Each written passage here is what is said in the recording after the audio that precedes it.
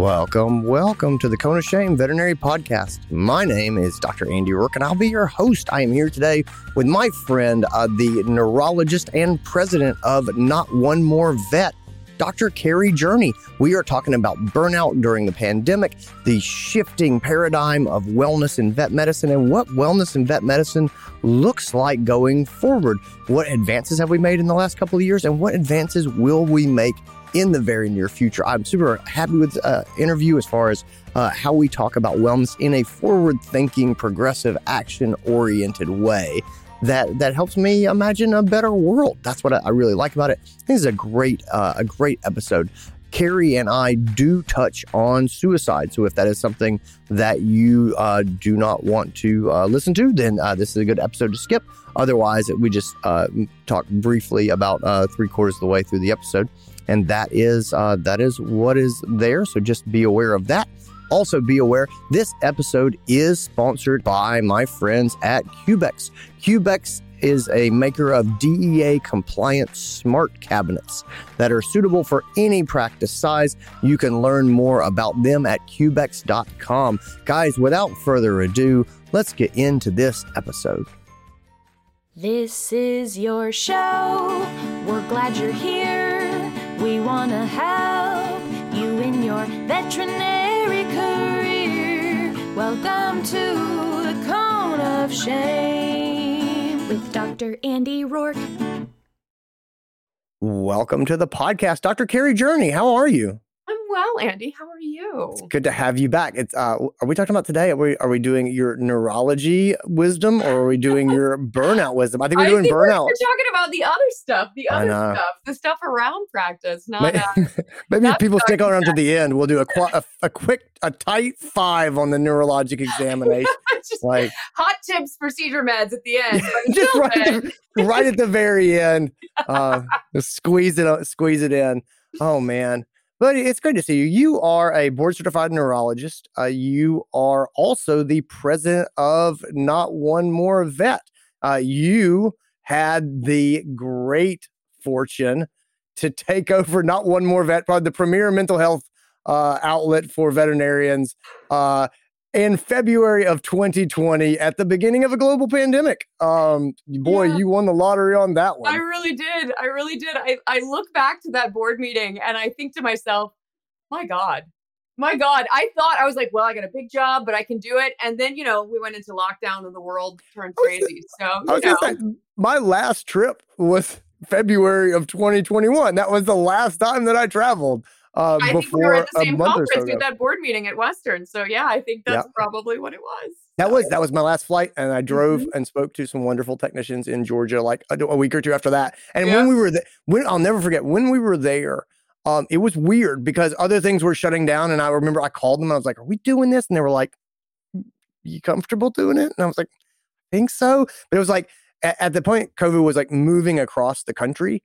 And it was almost like we were looking out the window and waiting for it to arrive. But it was, it was about the week after that they started having real lockdowns and things. And man, wow. So anyway, you take over NAMVI, and let's talk. What I want to talk to you today about is the change that we're seeing in how we talk about mental health and what's happening in mental health. And have we made any progress? Like, because I think a lot of people go, "Oh my God, are we doing the same things we were doing years ago or the last few years?" And I go, "I don't think so. I do. I'm an optimist. I see progress being made." Let's go ahead and start to talk about that. You want to talk about burnout in our profession over the last 2 years. So let's say between 2020 and now. Talk to me a little bit about that.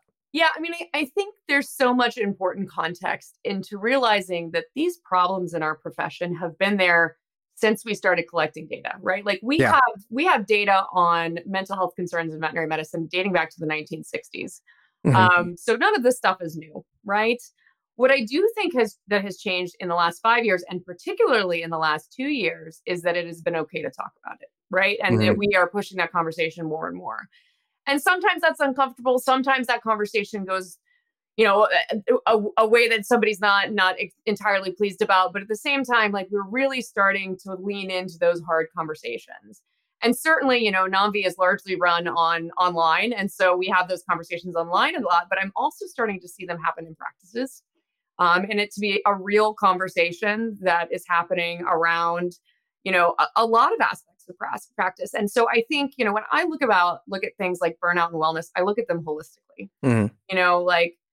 We always say at NAMI, like, suicide prevention isn't just that conversation that you have. Like, suicide prevention is also things like financial resources. It's things like, so to get back to your actual question, which was about burnout, how has the last couple of years been? Terrible. I mean, honestly, like I've worked in veterinary medicine for 20 years. These have been the hardest 2 years I've ever seen for our profession. And I think, we're not alone in the world and feeling like it's been a hard couple of years, right? Yeah. But I see, the silver linings that I see there, because I'm not an optimist, Andy, I'll tell you, but I've worked very hard on trying to be one. I see that our profession had some hard changes that it needed to make. And this has kind of forced us into some of them. Yeah, I agree. Yeah. Let me jump in with my optimism. Here comes some sunshine. The pandemic has been hard. I thoroughly and strongly believe that a lot of good has come out of the pandemic for our profession. And it's because we were hammered into making some real changes that we would not otherwise have made. And we talk holistically, everything from better, smoother communication systems. You know what I mean? As far as we're going to do text messaging and we're going to do online booking and appointment booking. And people go, that's not wellness. I go, yeah, it is. Anything like that smooths workflow. It super is. And like, I've been messing around with telemedicine for like 5 years and never like made it stick. I figured it out in one day. One day. I got COVID and I'm a single doctor practice. I got COVID and it was like, I have employees to support. Like, I got to figure this out today. So as soon as my fever broke and I was still at home because it was early on, we didn't have tests, it was a whole mess. Like, I figured out telemedicine in one day and I still use it to this day. In fact, we do one entire day from home as a veterinary clinic. Really? It's amazing. It's transformational for my practice. Yeah, I'm sure. Love it. My clients love it. All those hard, long conversations, all those really complicated diagnostics, we get on Zoom, we talk, they have focused time. I'm not chasing people on the phone. It's magical. Yeah. And so, talk about something for burnout and wellness. Like, that's one day my employees aren't commuting. That's one day that we have where I can be wearing my pajama pants. It's awesome. No, I completely agree. That's a fantastic example. Because you're right. It's like, there's a lot of stuff where you go, I just don't want to do this. And you get kicked in the butt and you're like, I can figure this out in a day or two, And now that the world sort of opens back up, I think a lot of us are using those tools in proportion. Maybe, you know what I mean? Like, maybe we're not using telemedicine all the time like we did, or curbside, for example. Like, maybe it's not all the time, but maybe it's some of the time. And maybe, our tiny little vet practice can now see more appointments because we're using outdoor space. And maybe there's all of these things. How to check people out remotely. And so now you've got a better workflow. I mean, I think there's so much there. And I think there's also a shift in attitude that needed to happen as well. I certainly have seen amongst practice owners a focus on staff. Like, realizing that staff is important and staff is precious, and they were always important and precious. But I don't think that attitude was quite as pervasive, and I'm glad to see it. I'm glad to see it. I agree with that. I see wages going up, which needed to happen. I think of places like Veg who kind of put it out there of like, this is what we're paying. And it brings the status quo to a better place. Yeah. 95% of technicians don't make a living wage. So that's something that we need to address as a profession. And so like, I think the pandemic started to push these conversations a little faster. Yeah, I completely agree with that. And, I feel very much that, wages in vet medicine, especially for paraprofessionals, have not been where they need to be for a long time. And we know that, and we talk openly about that. I always hold this up and people look at me and they kind of roll their eyes, but then I think they appreciate that I say it. I don't think it's because veterinarians are bad. No. I think it's because they very much want to keep medicine affordable for pet owners. And, I think veterinarians don't get paid probably what they're worth, especially relative to other medical professionals. Absolutely. 100% agree. 100% agree. So again, like, there's no boogeyman in this scenario for me, but this is another perfect example of why COVID is good for our profession. Is the kick in the butt where people are like, hey, I want to keep my staff. And now there's other corporations coming in. There's a shortage of staff. People are paying more. And I go, you know what? This is painful. I know, ouchie. Mm-hmm. It's good in the long term. And I think a lot of people get hung up on like, that's not what we've paid in the past, or that's not what I used to make, or things like that. And I go, that's not the mindset. The mindset now needs to be, how do I make this happen? Like, this is it. That's the question. How do I do this? Like, how do we go forward? It's easy to be stagnant until it has to have to. And it became a have to, and I think it's good. Yeah. The other have to is, for me, it was very much the personal boundary have to. I think there's a lot of people who just sucked it up. That's it. Just get it done. Just suck it up. I'll stay late. I'll put up with the angry clients and blah, blah, blah. And I think that having the caseload that we've had and people having personal stress at home and people having other things that they have to do that they didn't necessarily have to deal with during the pandemic, I think enough people said, I just can't suck it up anymore. It became impossible. Like, I think it always rode unreasonable. Like we always achieve. We're an overachieving bunch of squirrels. We really are. But like, it became impossible. And I mean, I'll tell you, Andy, I'm that doctor who doesn't say no. I'm that doctor. I admit it fully. And I try really hard to manage that behavior. But, right now, I'm booked out more than a month and a half. And as a neurologist, I typically would never be booked out more than a week. Neurology is very emergency heavy specialty. People are pretty freaked out. And I would take emergencies no matter what. And I just can't do it anymore. And so we've put hard limits on it. And like, it's still uncomfy, but I know that it's what I need to do. And I know that I can't push my staff that way, and that I can't push myself that way. And those boundaries are so important. I did a lecture today for the first time. It was a virtual lecture in the Netherlands, which is pretty cool. And I'm doing this new talk. It's the first time I ever did it. It's called Practical Boundaries for Busy Practices. Yeah. And so I started talking about it. And one of the big things that I sort of started to put on that is, there's a cognitive sort of distortion. It's called present bias. And what present bias is it says that we sort of as a species are wired to favor immediate smaller gains over later long-term gains, right? Sure. Which if you evolve in a resource scarce environment, it makes sense. Eat the berry now, even if it might be riper tomorrow, because you don't know it's going to be there tomorrow. Yeah. And so that's it. And so there's so much of this stuff where we say we take the thing that's easy right now and we sacrifice the benefit we could have in the longer term. And so when people say, hey, I need to get in, hey, I need to get seen, hey, I really want to get in this week, there is an immediate benefit to accommodating them because we want to make them happy, and we should. Yeah. It's funny, the long-term benefit in some of those of saying no and saying we are at capacity, that's harder to see. And it comes down the road, right? Because you're like, could I get them in? Yeah, I probably could. But then there would be more people next week and there'd be more people after that. And at some point, it's death by a thousand cuts. And but anyway, I just think about that when we say it's still uncomfortable, and it is uncomfortable to say no. You have to believe in the longer term benefit being greater. And I think a lot of us were forced to finally go, can't just keep, making the short sacrifice. Like, I've got to make some changes. And what's funny is I don't think many of us are going to go back. I think that once we've seen the greater gains down the road of having better boundaries, I think a lot of us are going to keep them. I hope so. I also think a lot of us are so busy still that we were able to reprioritize the clients that we have a good relationship with, and deprioritize the ones we have a bad relationship with. And, instead of the squeaky wheel getting all the attention, something that I've really noticed in the pandemic is a real focus on like, I have 300 people that want that appointment. And if you're going to act like this, I'm sorry. No, I'm not. I don't have time to put up with your toddler fit, Miss Smith. I wish you the best. And I think veterinarians and veterinary professionals on the whole, we're terrible with boundaries. We all care entirely too much, or we wouldn't even be in this profession.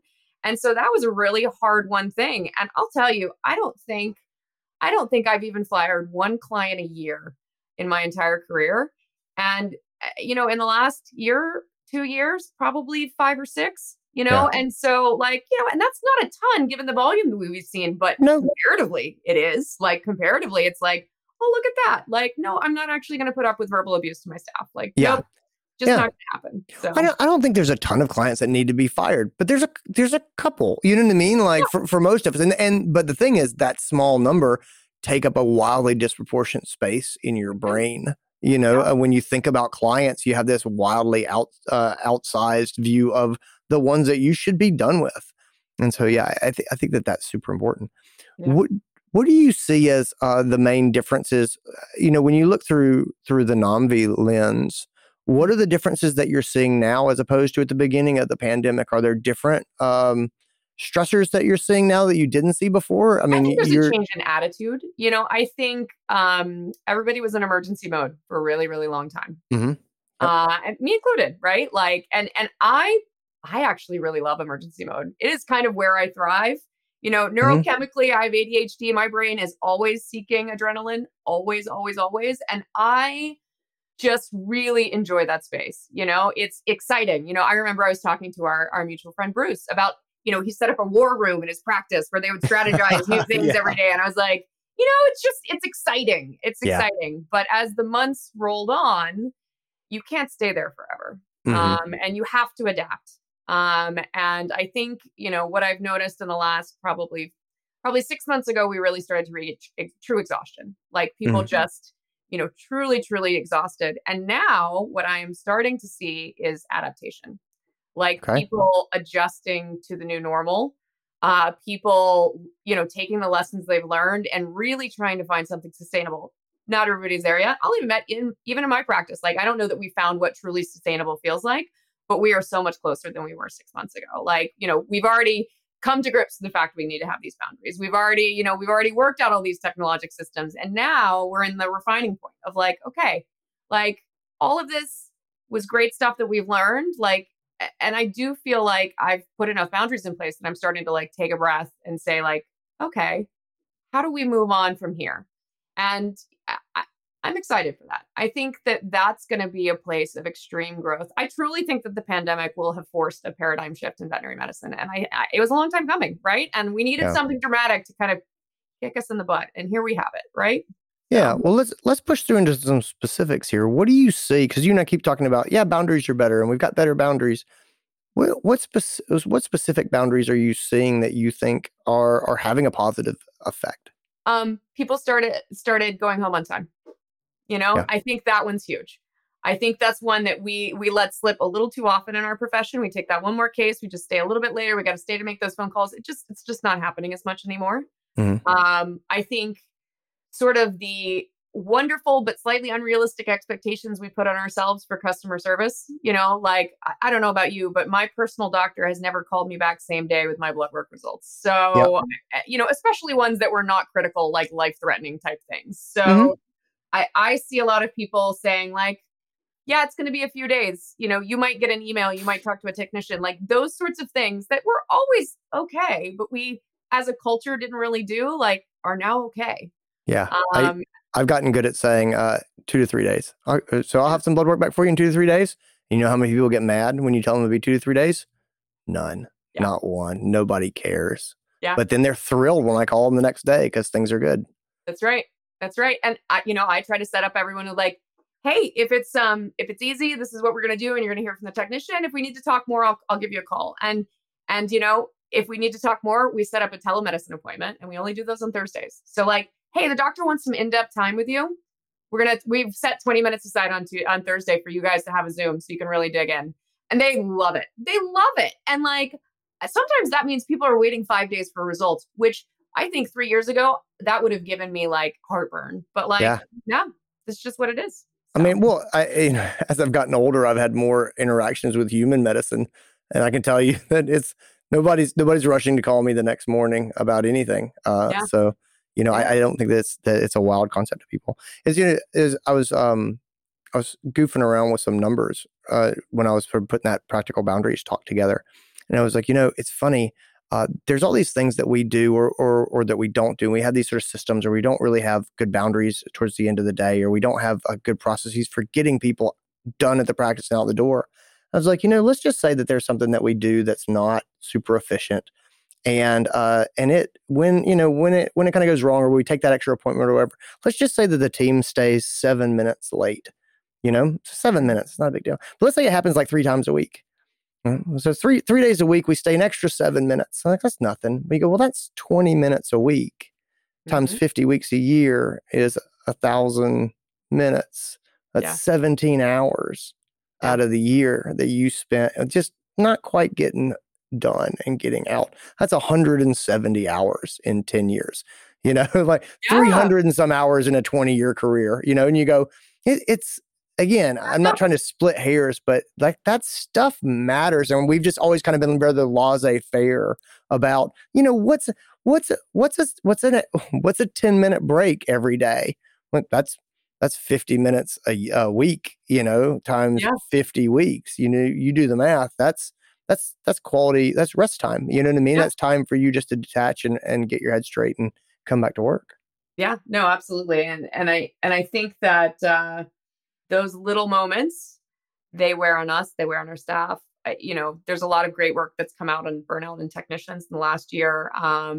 And predictability and control over schedule was one of the main ways that you could protect against burnout in your technical staff. And doesn't that just speak volumes? Yeah. I have been blown away by the lack of predictability in scheduling in our profession. I don't think I really realized until the last year or two how many technicians don't know what their schedule is going to be next week. They're like, I don't know what I do next week. And I go, ooh, that's a real hard way to live. How do you live a life as an adult? Not knowing, can I have a hair appointment next week? Like, come on, a dentist appointment, anything. So I mean, I have come so much further with retaining staff and having happy staff and having a happy practice by making sure every one of my staff members gets treated like a grown-up with important things in their life that aren't work, And it's, one of my tax co-eds who's been with me for 10 years that I love to pieces, Evie is great. She told me during her review, we're talking about goals, where she wanted to go. She's like, I honestly just appreciate that you let me be a mom too. Yeah. It's like, I don't care if she's on the front. Her kid calls her from, home, like he's doing Zoom class and I don't care. Go take your call. We'll, we can wait 5 minutes for you.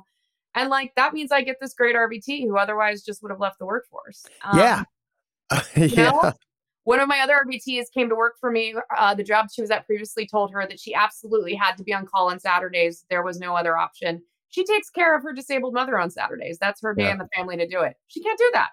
Yeah. And so just by saying okay, no, that's something I can work with. That level, it's the level of respect that I want. And extending that to everybody, gosh, everybody just wants to be treated well, they're a human being. So, yeah. Oh, yeah.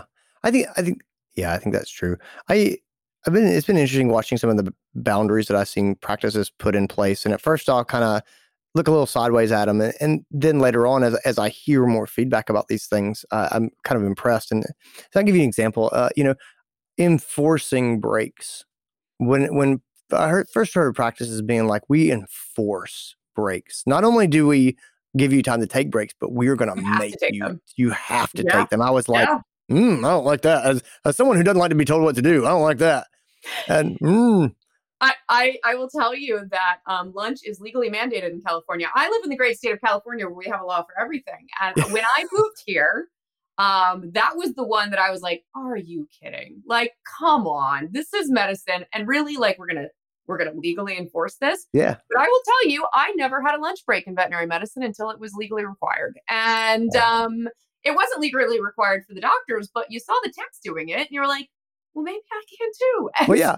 I don't have any help. I might as well just sit down and eat lunch. I mean, exactly. I got nobody to help me. So I guess I'm going to go eat lunch. And so, I mean, that's huge. That's huge. Yeah. But yeah, it feels draconian at first, but then you realize that we're fighting against a big cultural push. We're fighting against the cultural push not to do it. So sometimes you got to fight back, Yeah, I agree with that. And I think that's a big part of it is fighting the cultural push. The other thing that kind of blew my mind and where I sort of came around on this is, work ethic is one of my core values.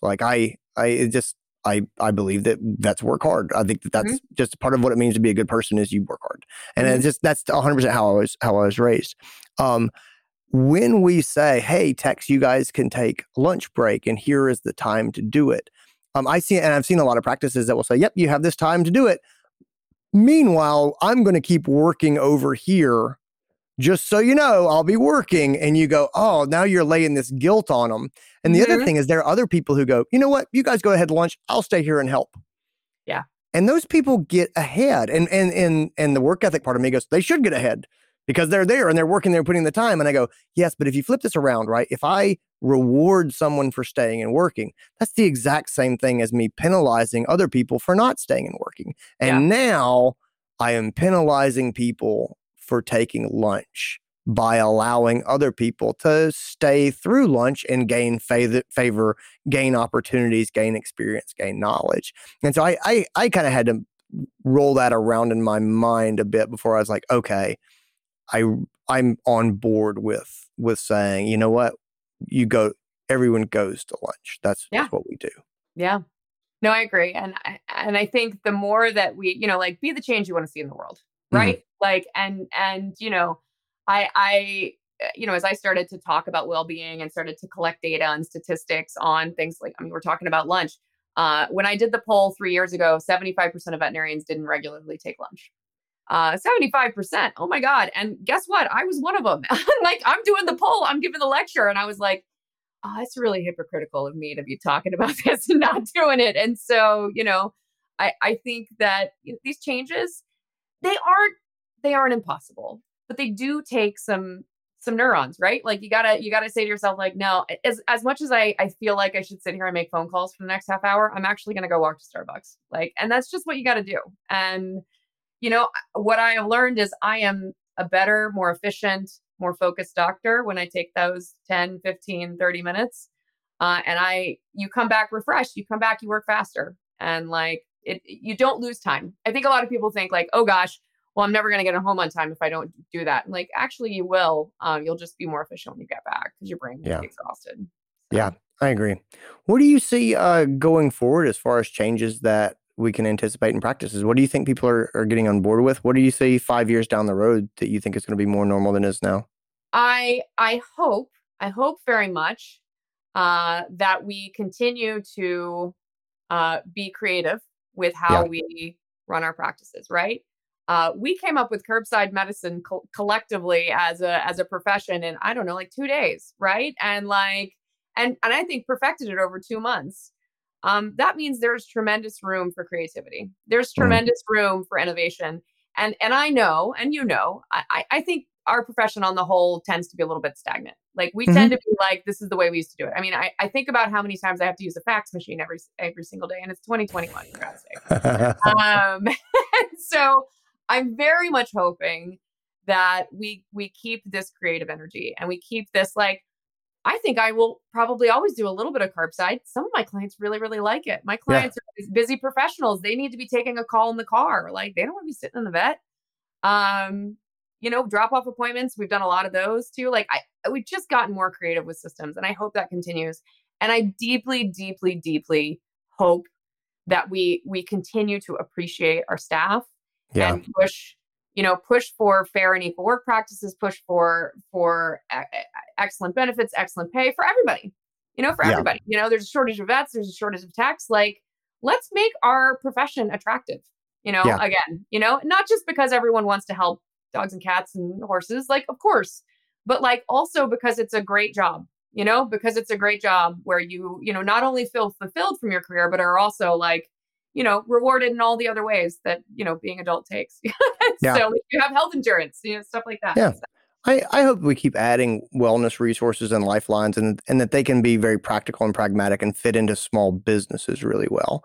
So I'm a big fan of EAPs, employee assistance programs, things like that. So that, I don't buy into the idea of like, people should have personal boundaries and we should tell our employees that they matter, but we don't really support them, or we don't really have anything for them. And at the same time, I think this is really important as we talk about mental health and we normalize talking about mental health. Veterinarians are not therapists, and they should not be therapists, and they should not act like therapists, right? I don't want to be a therapist for my employees or my technicians or my staff or whoever. That's not what I'm good at, and that's not what I'm for. You know what I mean? That's not stress that I want to carry. Yeah, I think there's a really interesting intersection between peer support, which is, clearly something that Nambi was built upon. And so I feel very strongly about, and mental health. peer support is not a replacement for mental health, and mental health is not a replacement for peer support. And both have their spaces and their time and the way that they work together. And so, talking about resources, I mean, EAPs are great. They're underutilized. Like 17% of practices have them. Only 14% of employees use them when they exist. That's a great resource that just isn't getting traction for some reason. And so that's something we could do better at. Absolutely. I could, certainly speak to what my organization is doing. We have a couple of really big programs coming out soon. We have a new program called Lifeboat, which is going to soft launch hopefully next week. Because we realized that a lot of people needed peer support and Facebook wasn't a good place for it. Either they didn't want to be a member of Facebook or, Facebook isn't private and it's never going to be private. And so we made a completely anonymous online support service where we match you with 3 trained volunteers. And these guys get pretty intense training. They do a lot of training, and in the background, they have mental health care workers as support. So they have people that they can ask questions who are suggesting resources. But I'm really excited about that environment because, not every person out there wants to be peer support or is even appropriate to be peer support, and so we want to provide that for them. And then the other thing we're making is something called Clear Blueprint, which is a new program where, we don't want to just make a practice certification. Like those things often end up just being box checks that people do. But, what we're doing is we're going to practices and, we've developed this with lawyers and psychiatrists and, a bunch of professionals, and we're giving kind of like some evaluations. We give evaluations to the practice. We take anonymous surveys, we observe, and then we see where that practice is actually struggling as far as wellness goes, and then provide targeted resources around that. It's great to say go take a wellness class. I mean, go take a professional development class, but maybe it's not the one you actually need right now. And it can be hard. You can lose the forest for the trees. And and so I'm hoping that these two programs, particularly together, provide a big leg up. And everybody who owns a practice wants their workplace to be a happy place, right? Nobody goes into practice to be like, I'd love to have a really toxic, horrible environment. Can we just get that going? That's not real life. But it can be really ephemeral and how do I get there? What do I do? Pizza parties are not doing it. So where do I go next? And so I'm hopeful that, we can really, instead of just saying wellness is really important. What is important? And really start to drill down, and it's going to be different for everybody. Right. Which is why I love how Clear is approaching it. So, I like that as well. I think my point is for sure is, most of us are here running vet hospitals. You know what I mean? And that is our interest, and it's what we're good at, and it's what we know. And we want our people, our colleagues, to have support and get support. And we ourselves may not know how to give it. We may have reservations about getting it. We don't have time to give it. You know what I mean? I think it's really important for practices to have those types of outlets and be able to direct people to those types of resources. And so, things like places where our staff can get counseling, just exactly what we're talking about, whether it's peer counseling or one-on-one counseling, things like that, virtual counseling. The assistance programs I think are really good. I put drug restriction into that category as well as sort of as a resource. Also, when we look at depression, suicide, things like that, and we look at deaths of despair in our country, which have gone steadily up, especially during the pandemic. We're talking about opioid abuse. We're talking about suicide. We're talking about drug overdoses, things like that. I really think that that drug restriction is important, and I think that our profession is still way behind, probably where we need to be. But I see a lot of movement in that direction. I see places getting much more serious about how they control their drugs and they sort of use that to keep their employees safe, whether it's from addiction or overdose or things like that. No, I agree. And I think, restriction to access to drugs is always something that kind of ruffles some feathers, right? Especially when you do it in the lens of mental health, because it doesn't feel good. Right? It doesn't feel as nice as, we're going to get you a counselor. We care about you. We're going to give you a day off. It doesn't feel, it's not a fuzzy thing. And truthfully, it doesn't fix the underlying problem of whatever's happening. It doesn't fix the underlying problem. And that's why it doesn't feel satisfying. Right. But that doesn't mean it's not important. And specifically around the lens of suicide, I mean, unfortunately, data has shown that the primary way that veterinarians die by suicide is pentobarbital poisoning in the United States. Yeah. And opioid poisoning is very high for our veterinary technicians. And so just from a very practical standpoint, like that's something we need to address. And, across suicide prevention, no matter what lens you're talking about, across suicide prevention, preventing access to means of suicide is one of the primary ways that we intervene in the acute phase. Right.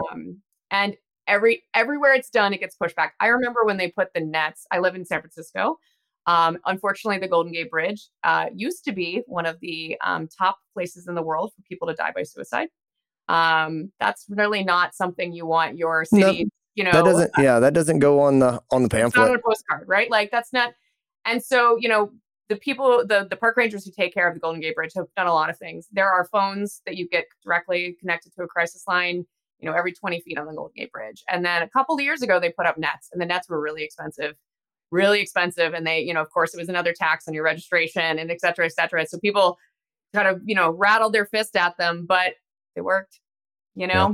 And, I think that some of the solutions to wellness issues, like we were talking about in the beginning, they're not, suicide prevention isn't just crisis lines and mental health days, like it's wages, it's prevention of access to means, it's a lot of different things. And so, I know my own practice, right now we share space with an emergency hospital.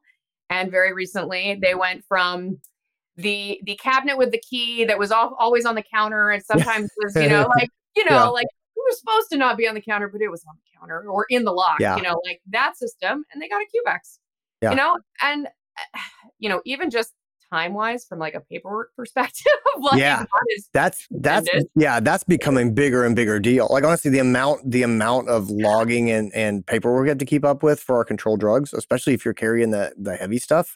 It's getting more and more. It's that's a quiet advantage of just having it all electronically done. And you're like, here's our log. It's already finished. I didn't touch it. I mean, as a practice owner, those things are an investment, right? Like Cubex is an investment. Oh yeah.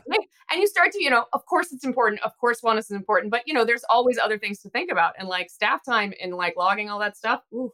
Oh, well, I mean, even around to your first point too of, I really like thinking of wellness this way as this massively multimodal thing and say, decreasing employee workload is a wellness program. And it's sort of like, if I can outsource my inventory management to a drug box. No one likes menial tasks. Come on. Yeah. Nobody. But I don't know. I think that's the point where I want to leave it today. I think the struggle is real, and we all know that.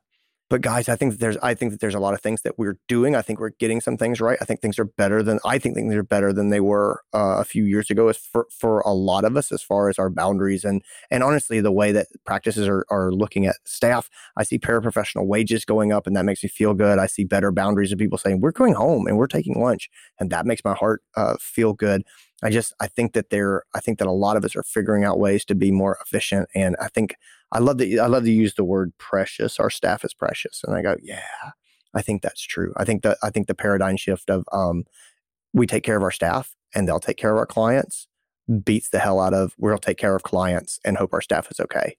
And that's I think a lot of us have gone through that, and I think that's really good. Yeah, let's stop trauma bonding. Yes. I love that.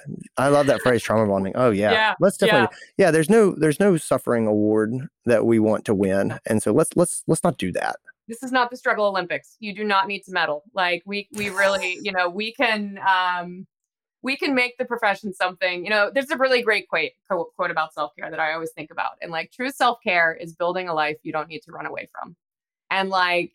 That's just so powerful, right? Yeah. But that takes focus. It takes forethought. It takes, doing the stuff that's not fun in the moment, but it's so, so important. And so all of this stuff kind of falls into that category for me, but it's worth it. Super worth it.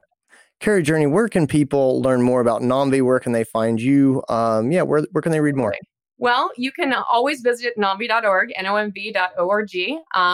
We are always looking for donations. We're always looking for volunteers. You can learn about all of our great programs. I would be remiss if I didn't mention that our good friends at Cubex are actually about to run a charity auction for us. They are going to auction off a 1-year deluxe subscription to the Cubex Mini Plus. And that's what we use at my hospital. It handles all the things, right? It's great. And there's going to be 2 winners. There's going to be kind of a random draw, as well as the highest bidder is going to win. And they're donating all proceeds to Nambi. Cubex has been really awesome to Nambi, actually. They've been supporting us for quite a while, and we super appreciate them. And then, you can always find Nambi on social media. We're on Instagram, we're on Facebook, we're around. So reach out if you need help. We're awesome. Here. Thanks for being here. My pleasure. Guys, that's our episode. That's what I got for you. I hope you enjoyed it. I hope you got a lot out of it. If you're interested in Cubex and learning more about their inventory control systems and DEA compliant storage cabinets, check out Cubex.com. I'll put a link down in the show notes. Guys, take care of yourselves. Be well. I'll talk to you soon.